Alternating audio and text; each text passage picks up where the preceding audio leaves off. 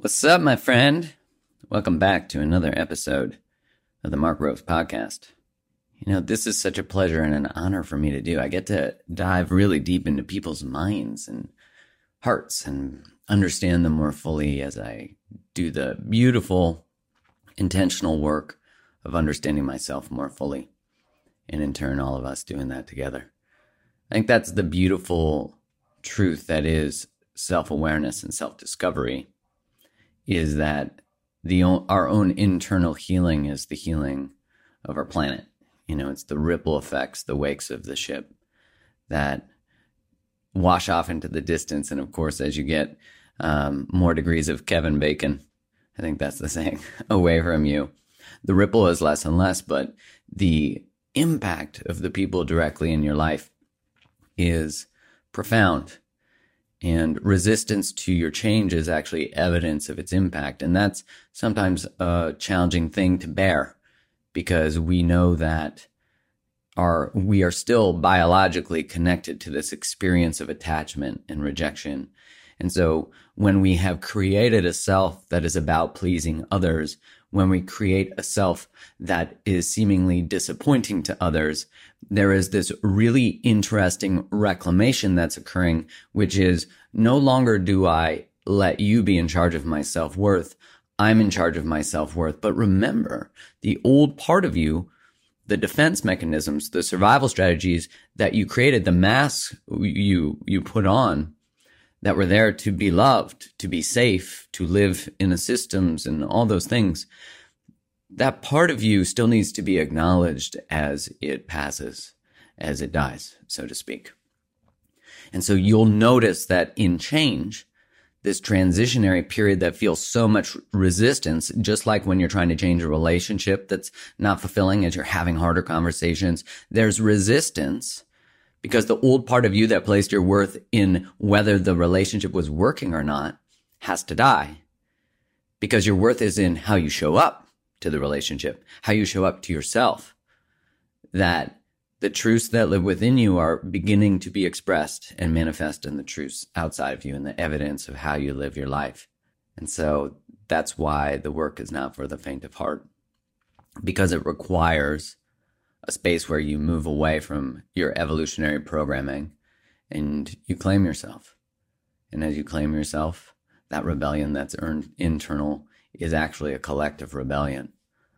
And that's where we see movements that are about rehumanizing, that are about creating balance, that are about having an equal experience across the human experience.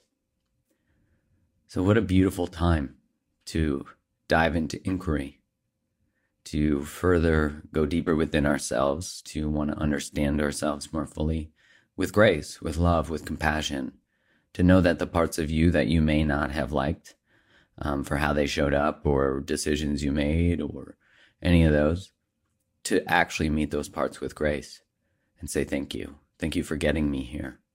I don't like how you did it every time, but I love you for doing it, for being there, for cultivating this life, for getting me to this place where I can now look back and say thank you, because everything we have been through together got us here and invited us to just become a better and better human. And, it is postulated, which I've always wanted, I keep wanting to use that word more and more. It's postulated that, you come here for a curriculum. And, it's like you come here for class and you don't want to read. Come here for class and you don't want to study what you were given. But that's what the life path is. It, to me, really is this invitation. Can you become the best version of you through your trials and tribulations? And so we continue that. And thank you for being in it with me. I've been really stepping into the space of, do I really want to do that thing? Which parts of my work really light me up? Where is my joy moving towards? What things are feeling like just not a hell yeah? And when you start to follow that feeling of, oh, maybe I should stop that, or maybe I should start that, you really do put yourself in this beautiful space of alignment, this beautiful space where it sounds woo-woo to say, but man, the universe has a way of just catching truth, of just curating truth, of creating opportunities. And that's when you start to let go and just trust in the flow of how everything works. It starts to work. It's a mind fuck. I wish it didn't sound so esoteric, but it is a bit of a mind fuck that as you follow that. And the only thing I can really equate it to is like a tree doesn't think of where it has to grow. It just grows because it goes for light. It goes for nutrients. But it doesn't question it. It's not like, oh, you tell me to grow over here. I don't want to grow over there. And I think so much of our pain is derived from the denying of the truths that live within us. And so we see this parallel life that's possible, which is, remember, not to say, oh, the grass isn't always greener and all that kind of stuff that we get resistant. That's our automatic, well, not all the time. And you can't just go blowing in. You can't just do that. And you can't. It's like, but how can you? If everything was possible, what's possible? How can you navigate your life and wake up with some sense of grace and some badass fucking boundaries? How can you? When everyone says you have to be a certain way, you don't. That's the beauty of it. You don't. And this week we explore that conversation of freedom, expansion, relationship with a guy that I have had the honor of getting to know through Instagram for years. Oh my gosh, I've started following him years ago. He's a really fantastic writer. And I had never actually spoken to him, but I knew I wanted to. I'd seen something. I know he started to do more videos, and then I was really connecting to the videos he was doing and wanted to bring him on here because I know he has so many fans, so many people who just love his work, and his work has really helped save their lives and helped them find more fulfillment and freedom and relationship and just everything. And we really get into it, and it's a beautiful conversation, and I'm so excited to share it with you. And I also wanted to leave you with the note before we begin that, man, sending you love wherever you're at. Remember, wherever you're at, you're in the perfect place to continue to just pick up the pen and keep writing. And just accept where you are in life, where you are at in life, so that you can stand on the solid ground of the truth. And just keep going. And if you're kicking ass, congrats. Keep kicking ass. And if you're in the bit of the depths, remember to keep swimming. Because, man, I promise you, it always comes through. It always does. And those lows are such the deep gifts of getting to know ourselves and getting to build upon who we are once we surrender and give ourselves permission to be that. So without further ado, here is Sylvester McNutt.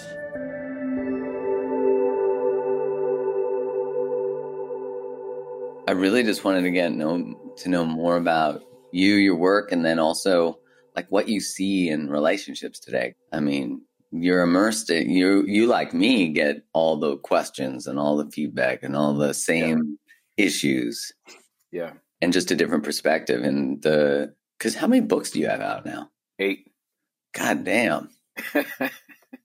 That's great. So is most of your work traveling around with your book, like speaking about your books or speaking about love, or what is it? Man, it's tough to say. That's a tough question, honestly. It's like my work is really more me exploring ideas, things that I'm interested in, things that I need to learn, things that I'm trying to understand.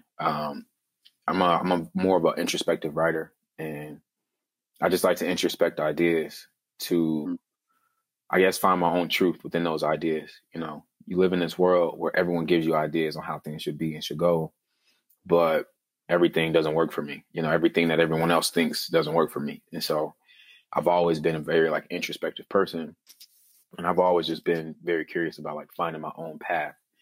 And essentially, that's my main message is to you have to find your own path. It's not necessarily I don't want your relationship to be what I think it should be. I want you to, I want my work to help you find your own truth of what it should be. Not just your external relationships, but the relationships you have with yourself too. And so that's really essentially I guess we'll say my root, what I'm what I'm trying to get out. Man, all of what you just said resonates so much with me. And the sort of journey for me has been uncovering what I was taught that is not what I want, figuring out who I am. And there's so many layers underneath all of that. You know, I find that as I peel away one and I'm like, oh, I've actually, I don't do this anymore, but I used to be like, okay, I think I kind of got this figured out. And then you realize that the moment you say, I think I got this figured out, you get a cosmic 2x4 to the head to remind you right. that you don't know. You think you got it? Let me show you don't. Yeah. Well, what started you on that journey of writing these truths, of being introspective first, but then sharing your introspection? Because I'm sure those were two separate times. So it started in youth. As a kid, I was addicted to reading. Like, I just loved reading. R.L. Stine was my first favorite author, the writer, the Goosebumps writer. I mean, I would read those books every day. And then, you know, like Berenstain Bears, and then I would read The Giver. That was one of my favorite novels. I would just read, man. I would read the dictionary, the thesaurus. Like, I would just pick up anything. Damn, that's a commitment to scholastic experience. Sports Illustrated. You know, I would go to the library every day. I would go to the library at my school and just grab different books and read, check out books. And I was like obsessed almost with reading. Yeah, my mom was an avid reader. She would read like John Grisham, Patricia Patterson. Like, she would read these huge novels. But then my dad, he would read, you know, he had like the autobiography of Malcolm X. He had Martin Luther King's books. You know, he was more into like Afrocentric books, more like biography, real life event based stuff. And so I just had these, like, you know, they were both readers and they would just read different types of things. So I would just pick it all up and read it. Wow. And then what ended up happening was, like, I had this obsession with reading, and my writing skill didn't develop yet as a young kid. It was just all about reading. But then as my parents were together when I was first born, and it was healthy at first. It was, I mean, I remember joking, laughing, both my parents raising me, being together. But then it took like a really dramatic turn, like a bank to the left. And I mean, it got abusive. There was a lot of, you know, swearing. It was like emotional, it was physical abuse. A lot of alcohol came into the play, and it was just crazy, just like 180 turn. How old were you at that time? So I want to say, so my younger sister's 6 years younger than me. So everything was good until she was about 3. So about 9 or 10 is when it started changing. Okay.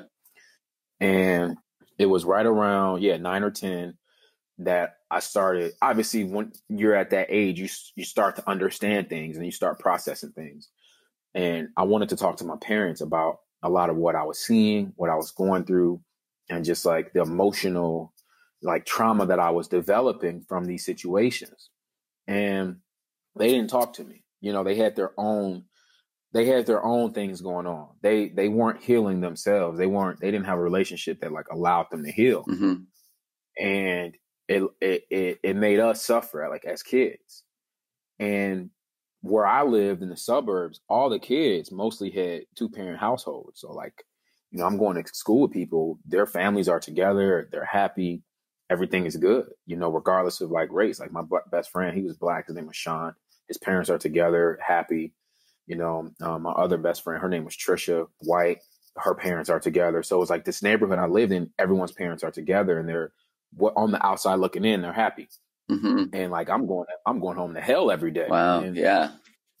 And so I wanted to talk to them, but I couldn't. Like, they wouldn't let me open up. They wouldn't let me talk to them. You know, they would always say things like, you know, like, my mom would always address me as boy. She'd say, boy, stay in your place. Like, she always tried to say that to me. Like, boy, stay in your place, or, you know your role.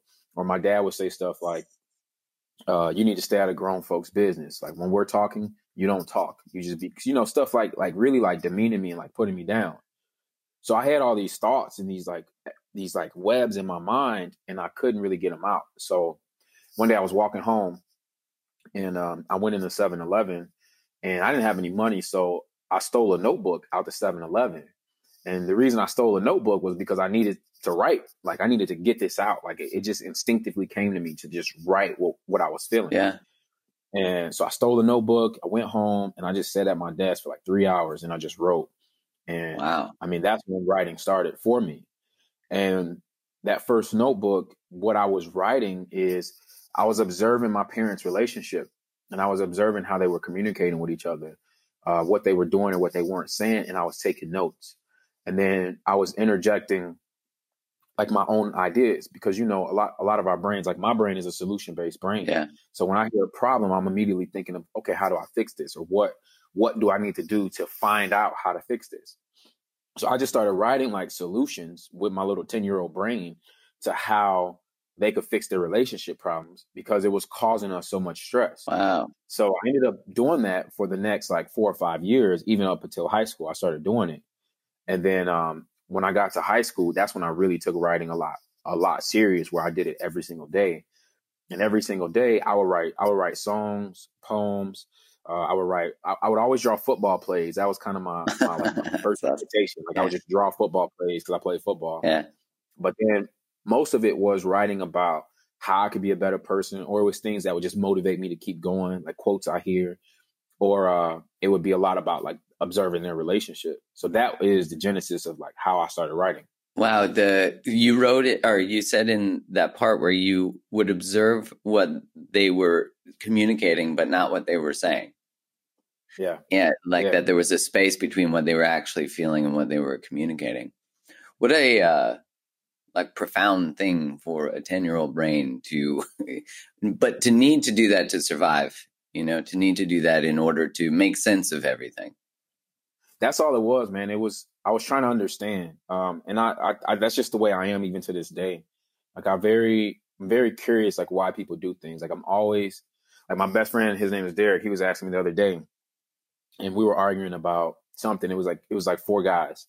And you know how it is. You get with your guy. You just argue about stuff. That doesn't even actually matter. Yeah, it doesn't even matter. But that's just how we bond, you know. So we're arguing about something, and he asked me. He was like, "Sly, I don't even think you actually agree with the opinion you're arguing. Be honest with me." I was like, "No, I don't." I was like, I don't agree actually with the opinion that I'm arguing, but I'm so curious with how you guys think about the opinions you have. So I'm just arguing the opposite so I can learn how you think." Mm. And then they all just started laughing. And I mean, that's just how my brain works. I just want to know how people think. Yeah, I remember when I first sort of began the journey on wanting to understand relationship. I was a lot older than 10. I think before I just wanted to hide in relationship and not have to think about why they don't work. But when I finally did start to ask questions like, why do I do what I do? It was because I made a decision that I knew I didn't want to make, but I did it. And I was like, why do people do things they don't want to do? Why do we buy certain things? Why do, like understanding that basis of human psyche, but bringing it back to like in the context of relationship, what you said about wanting to understand someone else's position. A lot of people don't want to understand someone else's position because they're so busy being stuck in their own position. So their argument is always about convincing you of my world, but not leaving space for your world, and like really both people are right in all conflicts at first because both have a perspective of the world. And yeah, I'd be interested to know, like, through your experience with all of the things that you've navigated and with your observing your parents' relationship, what was sort of like one of the best introspections or experiences you had from being a kid observing that? I noticed that when my parents focused on fun, it was great. It was great, man. Like, me and my dad, we would go fishing. And, I love, salmon, sushi. Like, I love that stuff now as an adult. And but me and my dad, we would go fishing. And I mean, we would just get on the boat.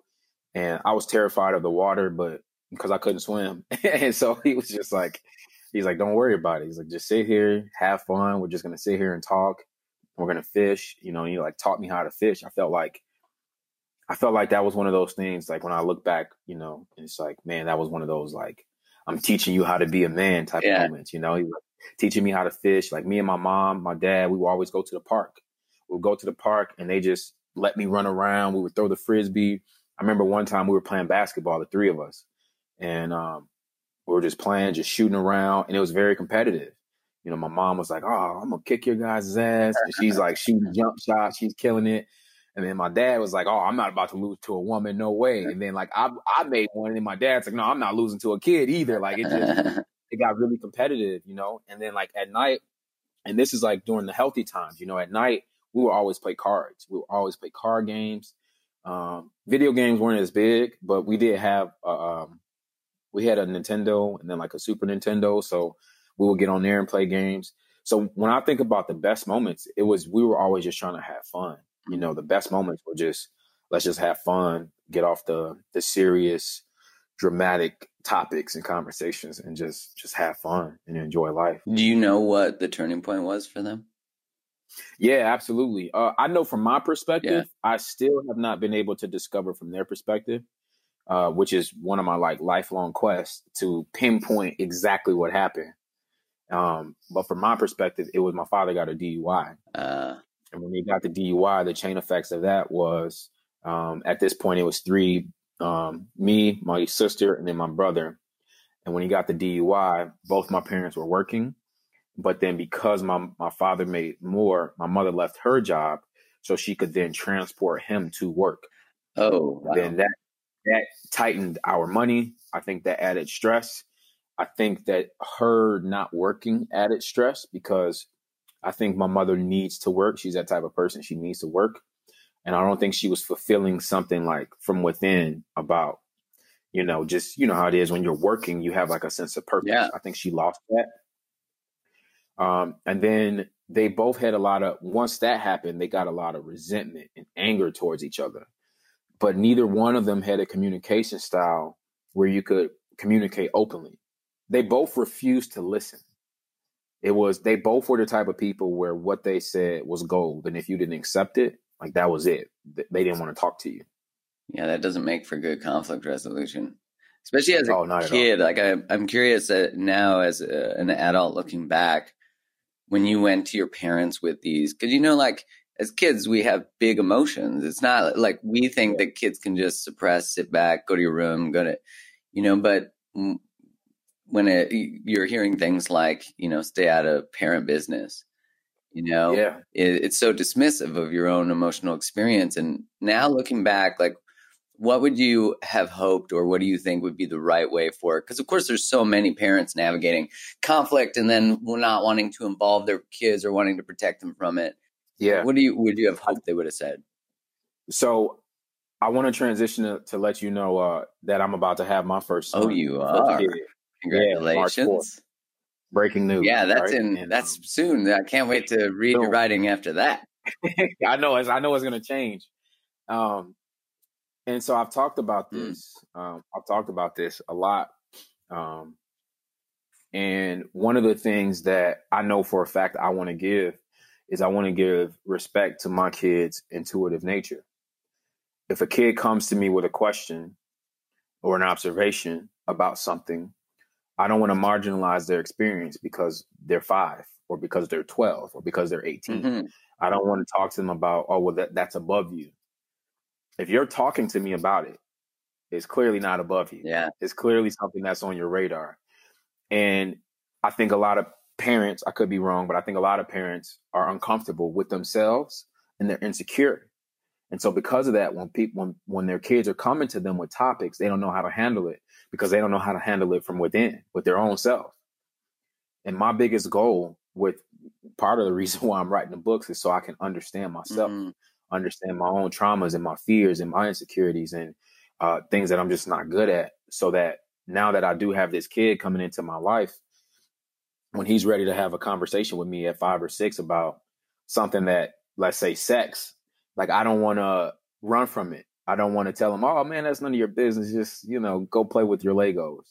So to answer your question, I just hope that I can be secure with who I am and understand myself enough to just give him space to have whatever question he has and to give him an honest answer. I don't have to be transparent with everything. Like, he doesn't need to know the details of every single thing, right? Because I think you learn that through experience. But I do want to be honest and let him know, okay, well, here's what I think, or here's what I feel, or what do you think or feel about it? And just kind of let him come up with his own ideas. Yeah, to entertain the curiosity, is And what you said, I love, is that it's not above them if they're having that conversation, if they're inquiring. And I think in a lot of ways we are born so open, born so trusting, born so loving, and we learn to guard. We learn to protect ourselves. We learn by watching our parents. We learn. Why do you think that is? Why do you say we learn to guard? And I agree with you, but why? Why do we get that way? What happened? I think it's due to not getting needs met. We learn to protect ourselves from getting pain. I think it's such a fascinating, if we don't do the work that you're doing and that I'm doing within ourselves, then we will always hit our limits. We always hit these spaces. Like, you're in a conflict with your partner and, they say, hey, you're being defensive right now. And if you're like, no, you're right away, your defensiveness protects you from deeper intimacy. But of course, everything we do in conflict is really just to protect us from getting hurt. So it's a guarded way of not being pain, but we observe it from our parents. So that's why it's, if we do the work, then we change the family tree, so to speak. Yeah. And it's pretty easy to become guarded in this world. It's not like we, for example, choose our spiritual practice. You're born into a family that is Muslim, Christian, Catholic, Hindu, whatever it is. And there's a lot of things within religion that are not really pro openness and pro, be a good human, go make mistakes. It's okay if you're gay. It's okay. That's not true for a lot of religions. So right away, you are taught to become who you need to be safe in your family. And do you have a religious upbringing, or now that you practice? I am a recovering Catholic. But what does that even mean? I never heard that. I was raised Catholic. Yeah, I was raised Catholic, and then I did the beautiful journey of undoing all the dogma and shame-based doctrines. But my spiritual practice doesn't adhere to a specific God or a specific. It is to operate in life with kindness and generosity, and which is, I think, it's important to delineate to people that there's a difference between being compassionate and being tolerant. So having standards, having good boundaries. What about you? Do you have a spiritual practice? Man, I grew up, I was forced to be Christian. See? And it was weird to me, man, because I had to go to Sunday school, I had to go to church, and then we had Wednesday meetings, and it was just all these times you could be playing football, basketball, hanging out. Yeah, it was very weird to me. And I had a lot of conflict. And I mean, I used to yell and scream at my parents, my grandmother. They wanted me to go. They're like, oh, you need to go. You need to do this. You need to pray. And it never felt right to me. It never felt right. And I just was like, I don't want to go. I don't want to go. Stop making me go. And eventually they listened, because I used to cause problems. And I would go and I would cause problems intentionally because I didn't want to be there. And as an adult, I realized that. So I took a class, actually a theology class in college. I went to Northern Illinois University. And one of my upper level classes, they told me you could take any class you want. It was a 300 level. No, it was a 400 level class. That's why it was so damn hard. And way to choose an option, so I chose, right? Like I always tried to cruise through my options. So, yeah, it's so funny because one of my best friends, his name is Will. He took bowling. I'm like bowling. Like, how do I get that class? But they only have 30 slots, so I didn't get in it. So you had to take this. I had all I had to take these hard classes. So I took world religion. Oh, wow. So glad that I took world religion, because the teacher, his name was Professor Bauer. And I mean, this dude was a genius. I mean, he was a genius, the information he had. And so he was teaching us about Roman Catholicism, Buddhism, Christianity, but it was all objective. It was beautiful, right? Facts about. He's like, look, this is how it got started. He's talking to me about, Martin Luther and the 95 Thesis and how all that started. And so I got to learn the history of religion without the, you need to be this way, without the dream. And there was one of my favorite classes. I got an F in the class because I couldn't retain the information of so much, but I loved the class because I felt like I learned a lot. And now I have studied some Buddhism. I've studied some just individually. I bought a couple books on it and just studied it.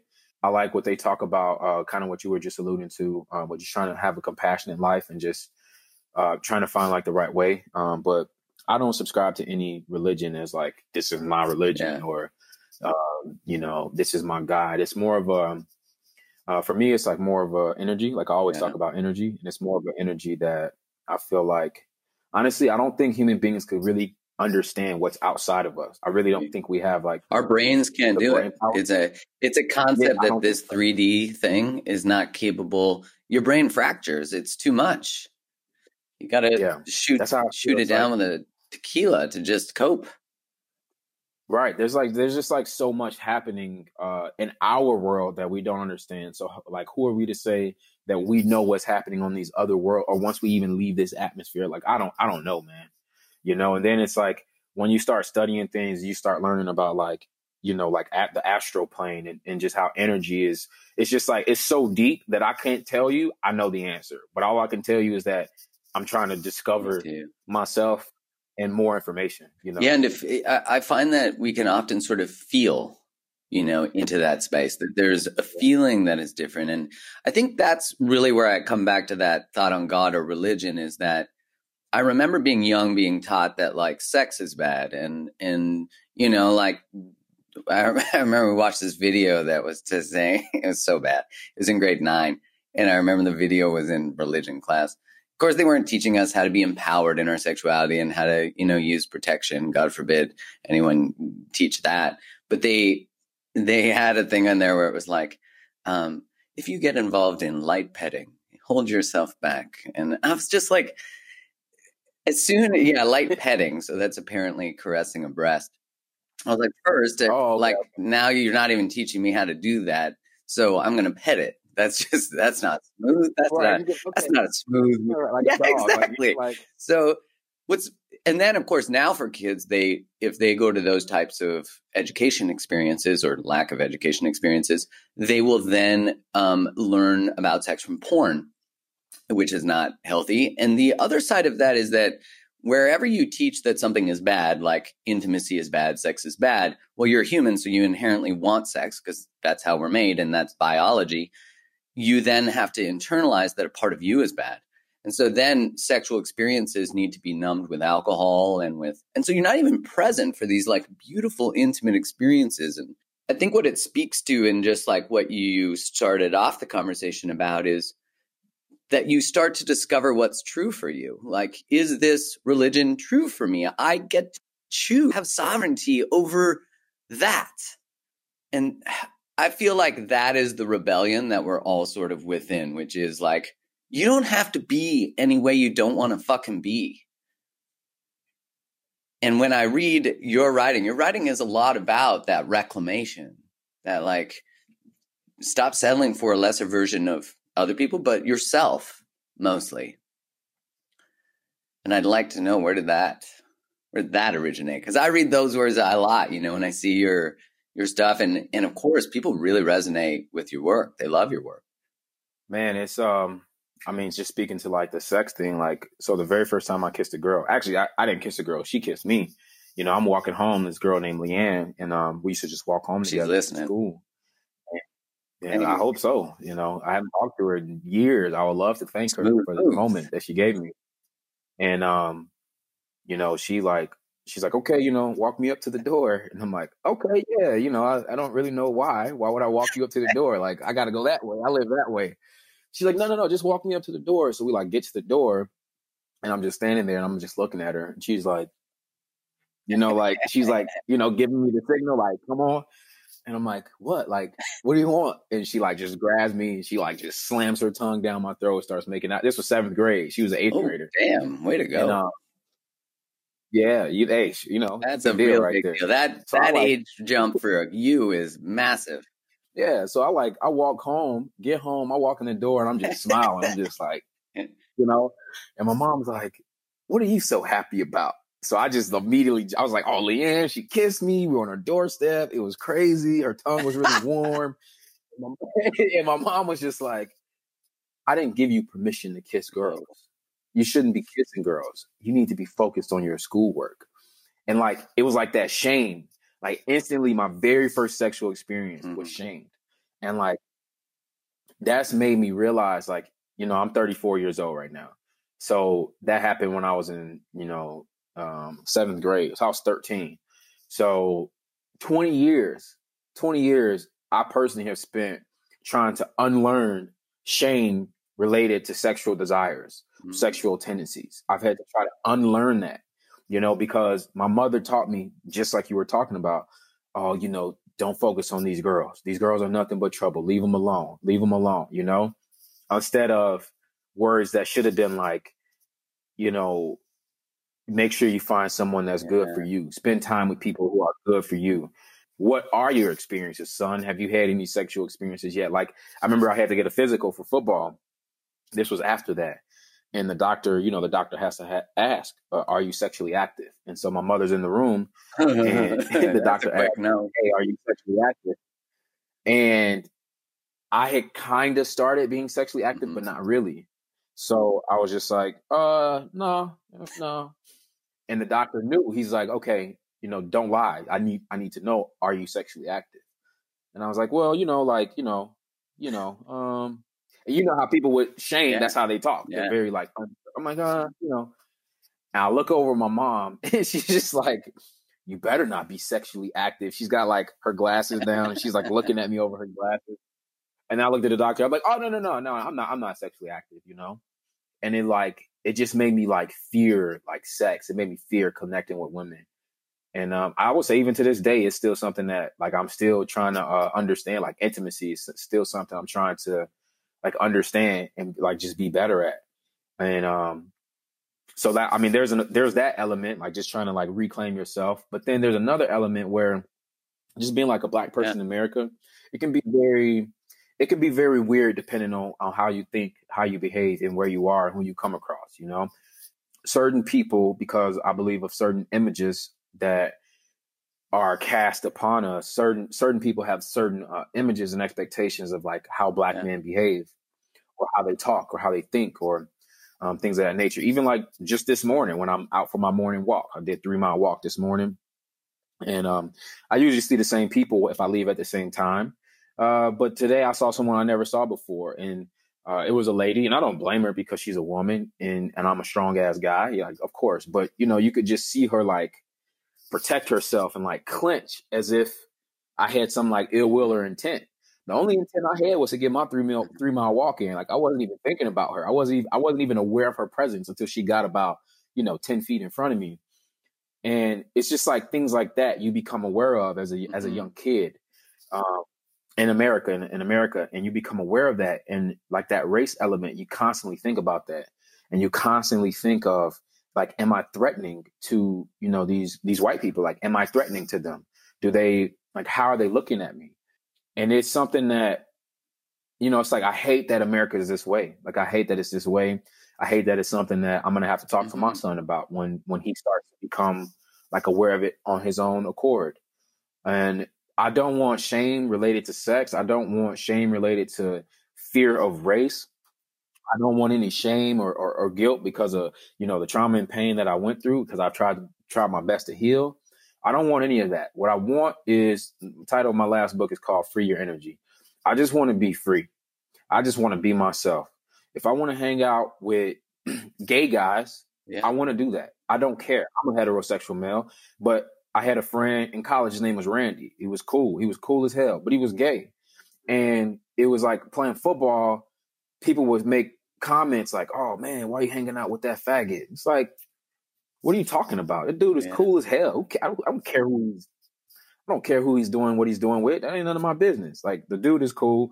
He lived on my floor in college in the dorm, so we hung out. So it's like, my whole life has showed me like through different elements, like with sex, I'm not going to shame myself for something that's so intimate. Like you say, I'm going to enjoy it. When it comes to race, I'm not going to deal with other people's problems. Like, if you don't like me because I'm Black, that's your fault. I'm not going to stop being Black. I'm not going to stop being myself. I have a friend in LA who's a feminist, and I swear she hates men. That's not my fault. And that's not my problem. And I don't care. I'm going to continue to be me and to try to do my life. And I just want that to carry over to any pillar or like any element of my life. Is like, I just want to free my energy. I'm about to be a parent. Someone may be critical of me in the next coming years because I'm open-minded, and I'm going to give my kids an open-minded slate to create their own life. And someone may be critical of me of that. I don't care. I want to free my energy as a parent, And I'm going to make mistakes as a parent, but I want to be free while I do it. And I want to learn while I do it. And I just want to find my path. And I accept that my path may not appease everyone else. And that's my message currently to my own self and to all of my readers and anyone who can hear this. Like, you just got to free yourself, man. Like, living by everyone's expectations, living marginalized by everyone's view of who you should be. That's why we have so much depression and anxiety and unhappiness. And I don't deal with none of that because I'm going to do what I want to do. I want to be an author. I want to write books. That's what I want to do. You know, I got told when I was younger, oh, you know, you're a football player. You should focus on football. No, I'm going to focus on writing because that's what I care about. I like football, but the reason I like football is because football allowed me to escape. It allowed me to escape the pain I was dealing with. It was never a full-time situation for me. Writing doesn't do that for me. What writing does is it helps me understand everything. And that's another thing. Like, any of your listeners, if any of your listeners are dealing with any type of unruliness inside, you know, insecurity, uncertainty, overthinking, anxiety, worry, stress. I mean, get your pen and paper out. Turn your phone off and just write. You need a writing practice to just write how you feel. Write and project how you want your life to go. Write a story about what traumatic thing you went through, and it'll heal you. And I'm speaking to you from experience because writing saved my life. You know, writing has saved my life. And I just want anyone hearing this to get a writing practice. Two things. One, get a writing practice every day. If you can't do it every day, at least once a week, dedicate to just writing to yourself, writing about how you feel, how you think, to help you process your life.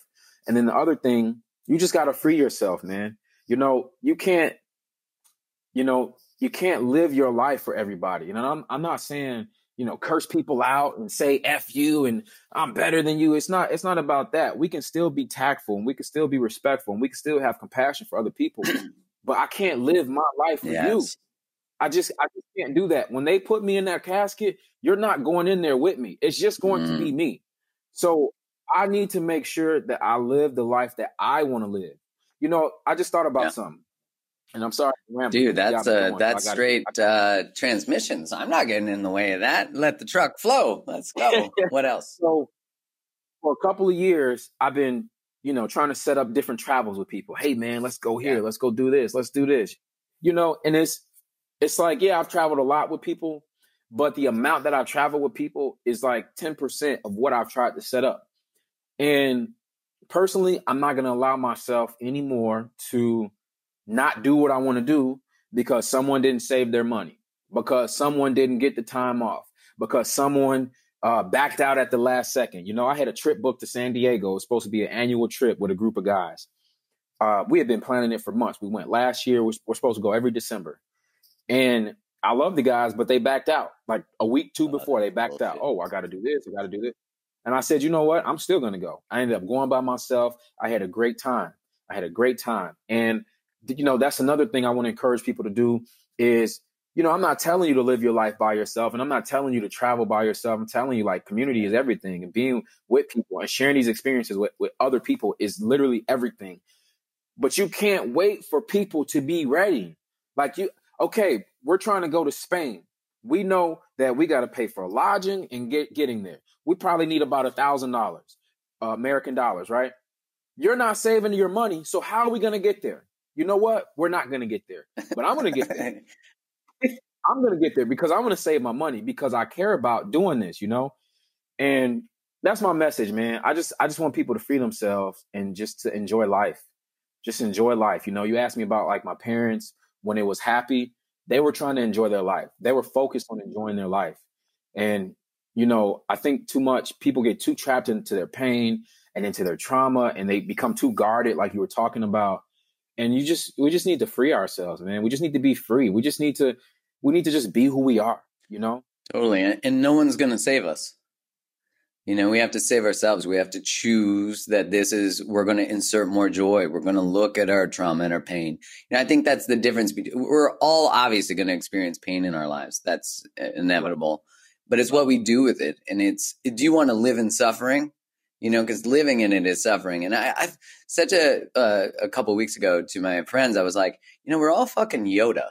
just waiting. Like we're sitting on so much wisdom that's unrealized from our own unique pain, our own unique challenges.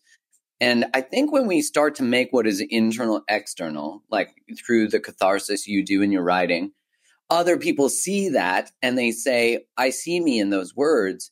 You're meeting them where they're at. And really my work has been as well about like basically just becoming the teacher I always needed. So I'm always just teaching a younger version of me as I'm learning. Because I think, you said earlier, it's like we don't have it figured out.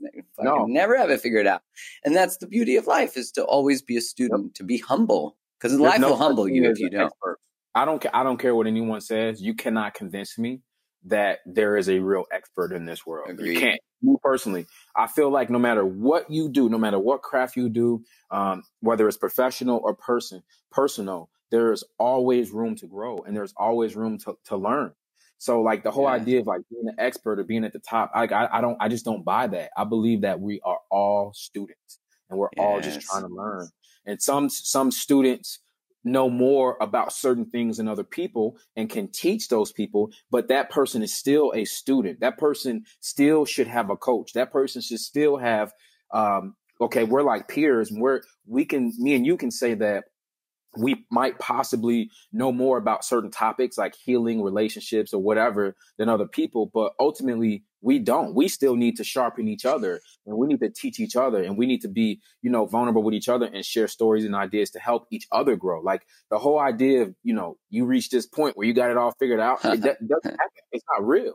That's not a real point. No, life will humble you and remind you. I think the moment we pedestal anyone, we make it impossible to be like them. And we will quickly be disappointed to realize their humanness, which is so similar to what we do in the honeymoon phase of a relationship. We like fall in love with the possibility and who they are, and then we realize that they fart and they're real humans and they have some, qualities that we don't love. Right. I got a question for you. You I think in your bio it says, I post no BS relationship advice. I think that's what it says. Yeah, it does. And I think you've had that in there for years because, I followed you for years. Same, vice versa. Yeah. Why did you write that specifically? Because obviously there's some BS out there. So could you just talk to me about how you got to that point where you wanted to just, Yeah, when I went to that point of why do I do what I do? Why am I choosing things that aren't good for me? When I just began that inquiry, because I kept choosing things that weren't good for me. I don't want to say I stopped that at that moment. But it was that I felt like no one had been telling me the truth. I felt like society had been lying to me. I grew up Catholic, so the standard narrative of Christianity, Catholicism, I would say most cultures, most religions, up until now has been get married by a certain age, have kids by 30. If you don't do that, especially if you're female, you're kind of broken. And I remember learning as a kid, especially through Disney, you find someone in college, you get married, you stay in love forever. Well, when my engagement ended, all of a sudden I was because it was like getting pushed off the bus. All of a sudden I wasn't on the track that everyone else was on. And I got off the bus and I was like, holy shit, there's a lot of people who are married forever who hate each other. There's people getting divorced all over the place. How have I been missing all of this?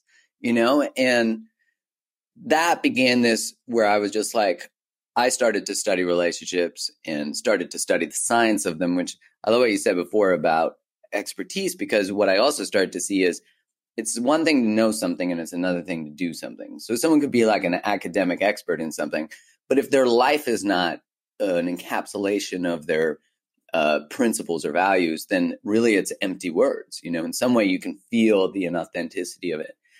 And I really felt like no one was telling the truth. So I was I'm going to tell what my truth is, what I see, that relationships do end. That I remember in my first talk I ever did, I was so nervous. And I remember saying, not every relationship's meant to last forever.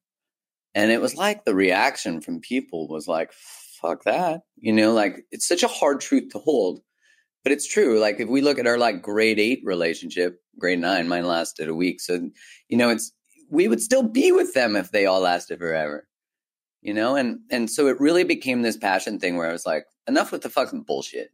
Let's just hold truth and let's hate truth. But let's face it and own it, so that if I can own this truth outside of me, then now I can have love and compassion for truths that are inside of me. And that reminded, you said something earlier that reminded me of a Ram Dass quote that I just love. And he said, I hope I live with the integrity that the truths that live within me are expressed and manifest in the truths outside of me. And every time I don't do that, when they are not in alignment, every message I give is a mixed message, one of love and one of fear. And that became just like, I just heard that quote about 2 months ago before he passed. And I remember thinking like, that is the perfect expression. That freedom for me is that who I am in here is who I am outside of here. That's why like no one can write a tell all about me, because I've already told all. I've already like claimed my shame and put it on paper. I've told embarrassing stories on stages. I've cried on stages. I've cried on this podcast. I don't know what the next bar is, but I'm sure it's going to come with vulnerability and openness. But that was a long rant answer.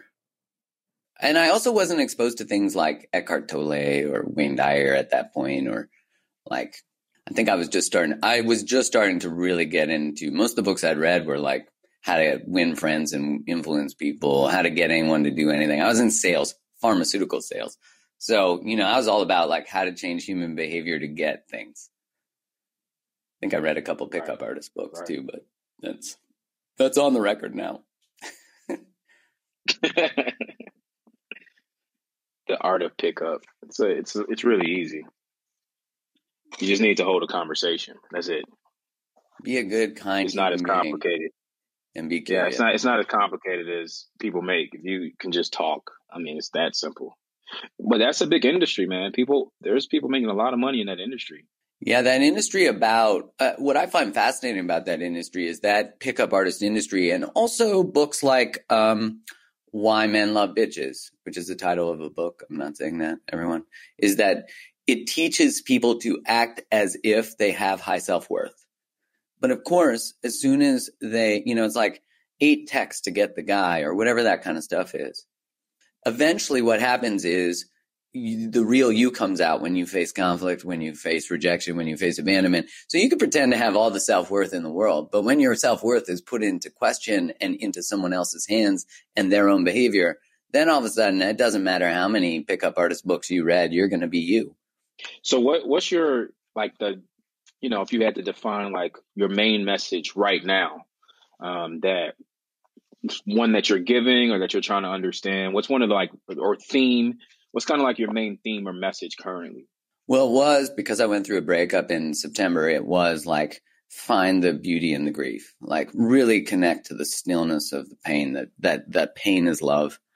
And that has transitioned to my own search of, I thought I was paying attention before my breakup. But having gone through a breakup with someone who's really kind, and it was really a very loving ending, I was also face to face with endings, with death, with questions like we were chatting about, like, why am I here? Like, what is going on here? And it's a mind fuck to even begin. And as you were saying, the mind can't comprehend this. So you are invited to surrender.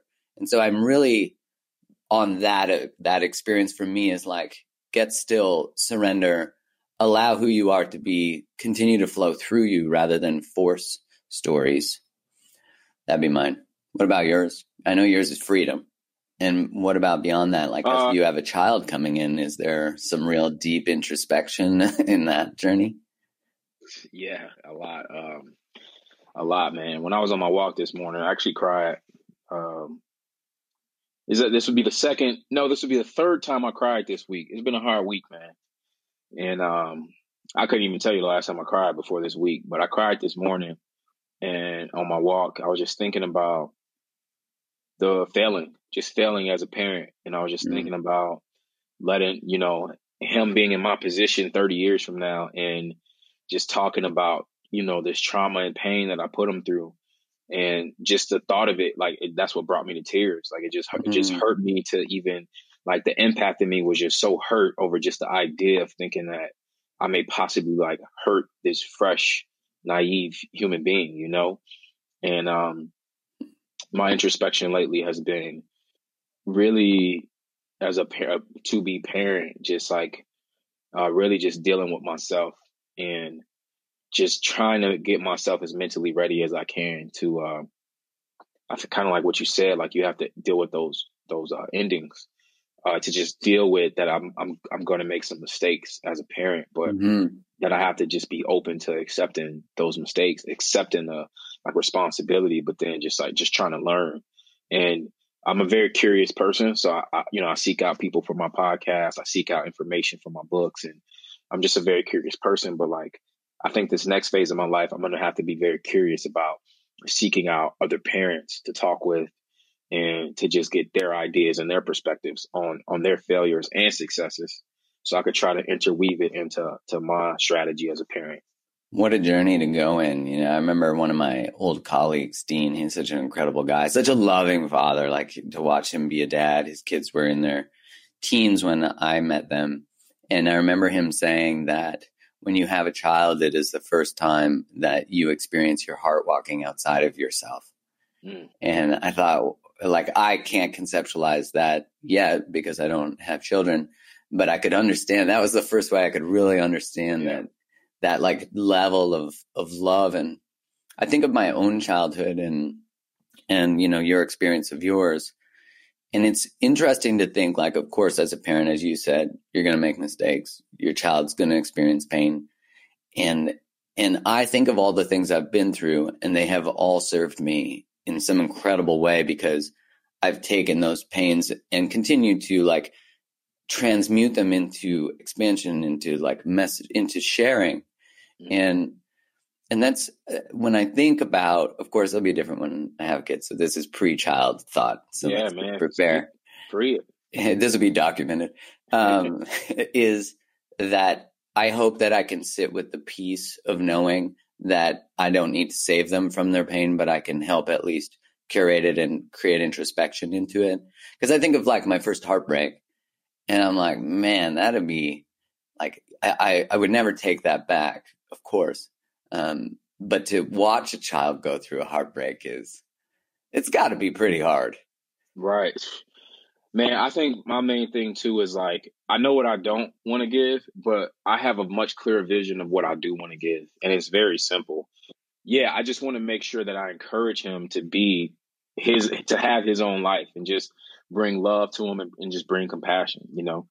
I do acknowledge that there's a possibility of like pain and mistakes, but I'm choosing to focus on like the success and the wins.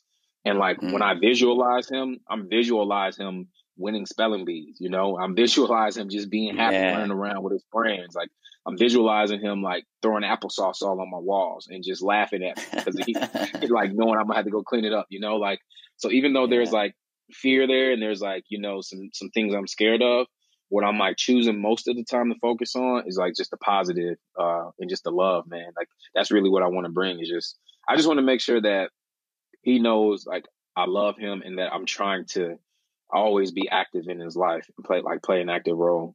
That's one reason I picked this job too, because I used to work in sales and I used to look at my people and the hours they had were horrible. They never saw their kids or missing these events for their kids. And I just was, I was a younger guy. I was like 23, but I'm just like, yeah, when I have kids, there's no way. Like I'm not missing for this job. For these customers, no, I'm not missing. I'm not missing. So that's one reason why I wanted to be an entrepreneur and just work for myself so I could control my time 100%, so I could be available. When I was a kid, I played football, ran track. My parents weren't always there. Even on senior night, they weren't there. I'll never forget that feeling. And I'm not my son. I don't want to give him that. Like as long as I'm alive, I'm going to be there. I'm going to be there. I have to be there. I have to be there for him. That's a promise I made to myself. Like I have to be there for him. He's got to be able to know if he drops a pass or he's trying to score a soccer goal and kicks the ball out of bounds. He's got to be able to know that if I just look over in the stands, Dad is going to be right there. I could just see him, So that's my commitment to him. Like I just have to be present. Well, I'm excited to experience your journey as you share it and definitely have you back on here after to get some idea of the transformational, to get My friends who have children, what they have shared is that it is one of the greatest mirrors of growth and expansion. Because literally, my friend Kim, the other day, I was reading one of her posts, and she said that she hopes to be more like her child, because her child, when she's upset, is upset. When she's happy, she's happy. There's no space between how she feels internally and how she feels externally. And I was like, what a beautiful message from a baby. The baby's energy is free. Baby's just like, look, this Freedom. is how I feel. This is what I'm going through. Like, I'm not going to fake it. I'm not happy, you know? But then as adults, we don't do that. Like, how many times do you ask somebody, hey, how's your day going? Oh, yeah, it's good. But like, you can see on their face that they're just like suffering, and like they want to tell you, like, oh, let me tell you what's going on. It's like, tell me. Don't tell me everything's good if Tell the you're truth. going through some shit. Like, what's going on? Let's talk. Yeah, maybe we should all strive to be like babies, minus the lack of control of the excrement. But other than that, but like all that, I think that's the freedom that a child experiences to reconnect to the child within us, you know? Yes, sir. And that's really what was such a beautiful message you've shared. Well, Yes, for those people listening, where do they find you? Because they'll want to find you. Well, okay.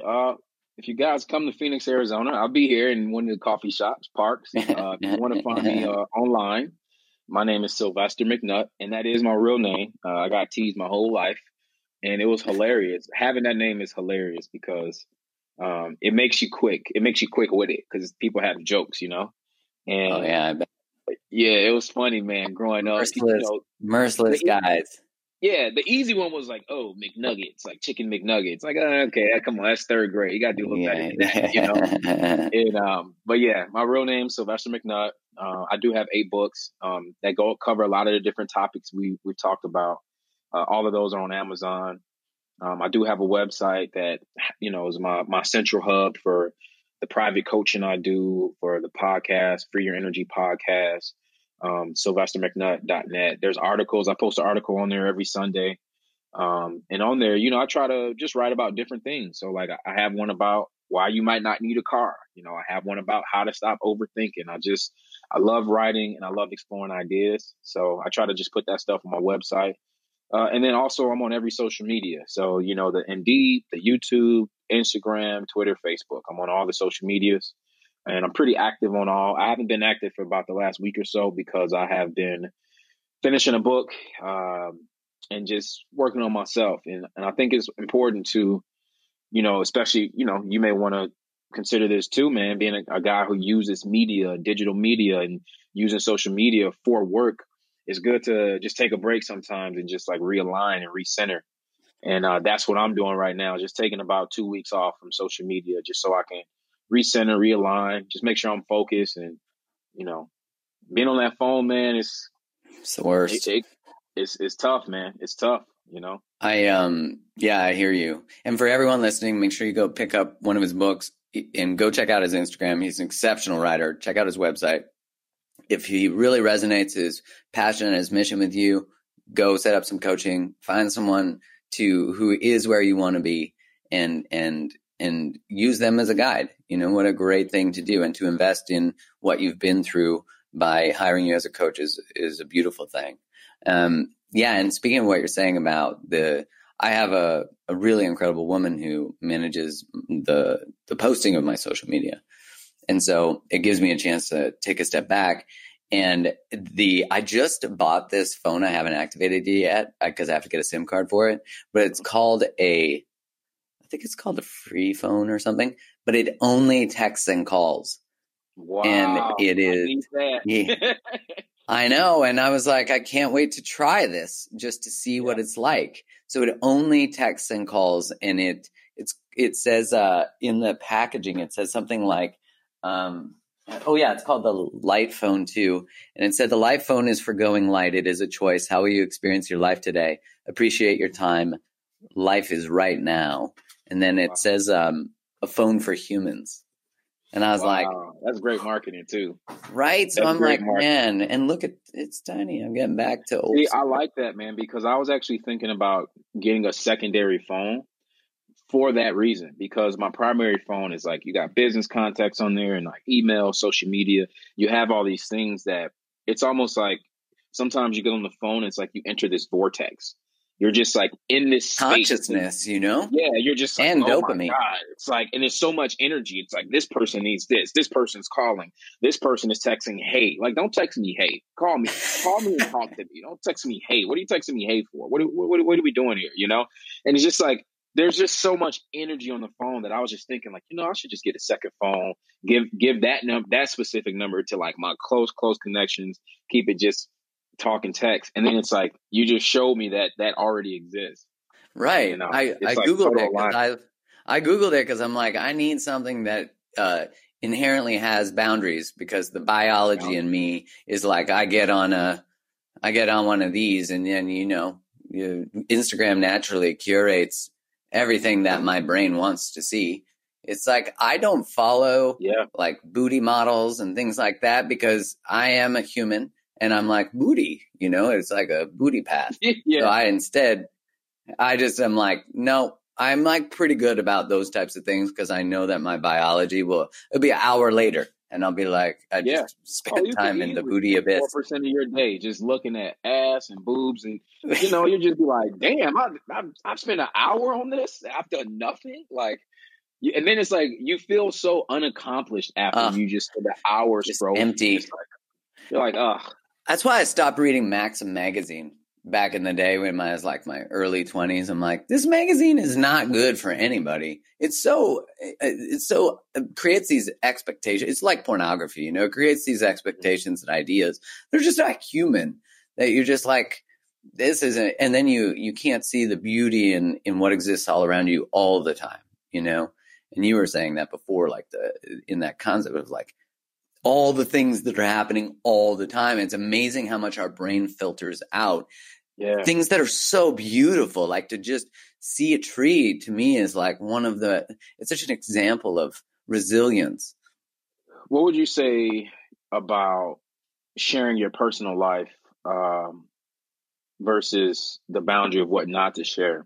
How do you determine personally, like, where that boundary is, because you've built an incredible platform, your podcast, your talks that I've seen you do, your summit, your social medias. I mean, you've built an incredible platform by opening up and sharing stories and being vulnerable. But at the same time, like, how do you draw the line with, okay, I need to keep this sacred to me or keep this personal to me? That's a great question. I mean, it's one that I've certainly danced in. It's like, because, the more successful a platform, the less anonymity you have, essentially. And I was really thinking about that, of like, you can't just walk down the street anymore if you become, large enough, recognizable enough. And I thought, would I trade anonymity for impact? Because that's ultimately what you do. And I was like, yes, I would, because the mission is too great. The mission is too great. And there is a line for me between transparency and privacy. And those are, things that people haven't earned the right to. It's like, I never want to overshare. I know in my breakup, there was things that I was like, hey, can I share this? Can I not? Just really honoring the sacredness of the union more than anything. And that to me is, I've thought about this. One of my really good friends is a fairly famous person, and his child is not on. If he posts a picture with his son's face is never in it, because he doesn't want to remove his child's choice to have privacy. That's exactly why I was asking you.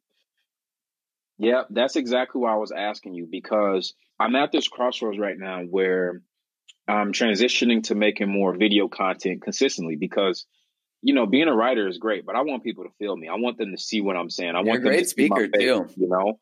And so I have about 30 videos that I just recorded over the last 2 weeks. I've been editing. But what I'm thinking about is the future, right? As a creator, you got to think about the future.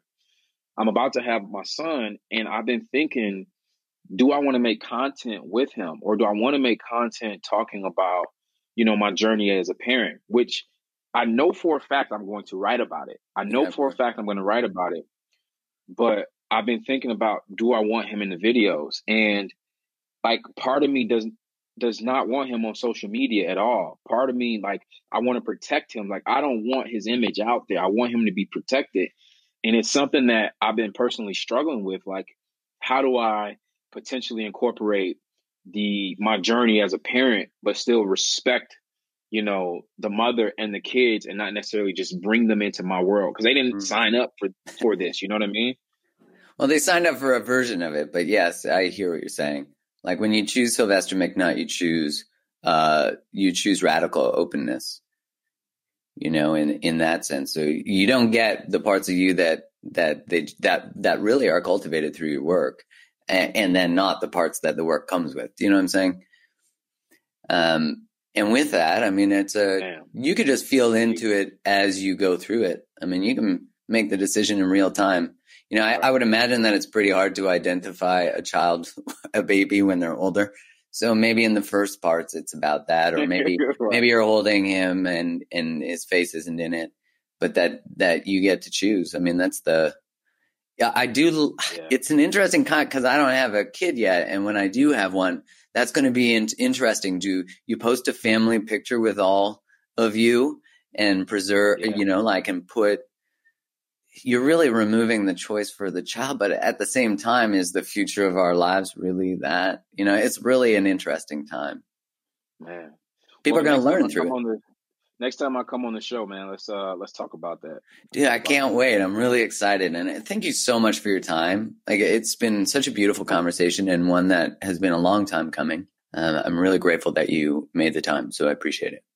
Man, thank you for bringing me on. And I'm very happy to just know you, man, connect with you. Same. We talked plenty of times on like DM, talking about doing potential work. And like, any way I can help you, work with you, build, whatever, man, just let me know. If you got an event, you want me to be there, just scream and I'll do it, man. Like, I love what you're doing. I love that you're also a guy and you're doing what you're doing. So I'm down with whatever you want to